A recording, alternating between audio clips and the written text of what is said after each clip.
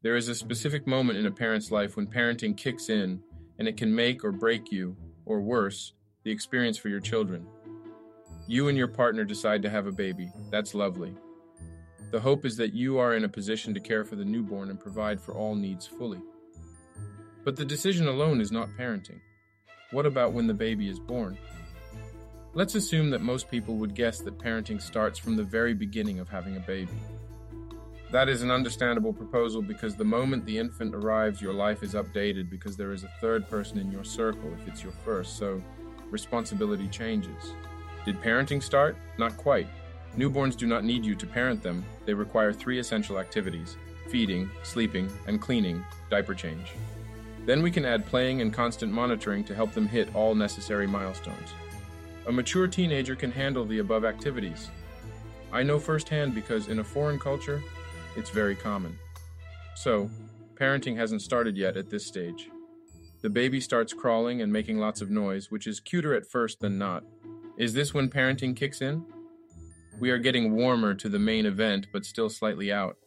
Let's discuss the proposition a bit. 2 people having a baby do become parents. I would argue that becoming a parent starts at a very young age. The way your parents raise you is the example you carry with you throughout your life. And when the time comes to have your own children, being a parent is already part of you. The magical part of being a parent, even if you had a bad childhood, is that there are many examples in the world, from films to our neighbors or favorite heroes. We will pick up on how to be good to young ones. It's a universal understanding of what parents are and what their duties entail. This does not mean all of us do interpret it the same, but the fundamental is all around us. One sad fact to outline: you can be a parent who does not do parenting. Those who fail to take responsibility for raising their offspring typically would fall into the biological parent category, a term used to identify birth parents who are not present. Some just call them sperm donors. There is a whole reality about biological parents and sperm donors where the terms are not negative, but we will not cover that here. So when does parenting start? One thing about kids is that they are sponges full of energy. Around age 3, they become their own person in a way because they can share their feelings and emotions out loud. From crawling to talking only takes a few months for that achievement. As a parent, you and your partner have a great sense of what they need and how much of it they should take.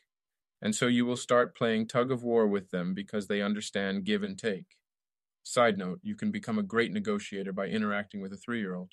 You have been a parent for 3 years now, and on a random day of the week, after being tired from your day job and the weather is not great, and you feel a little cold coming, you plan for a little walk outside with your kid.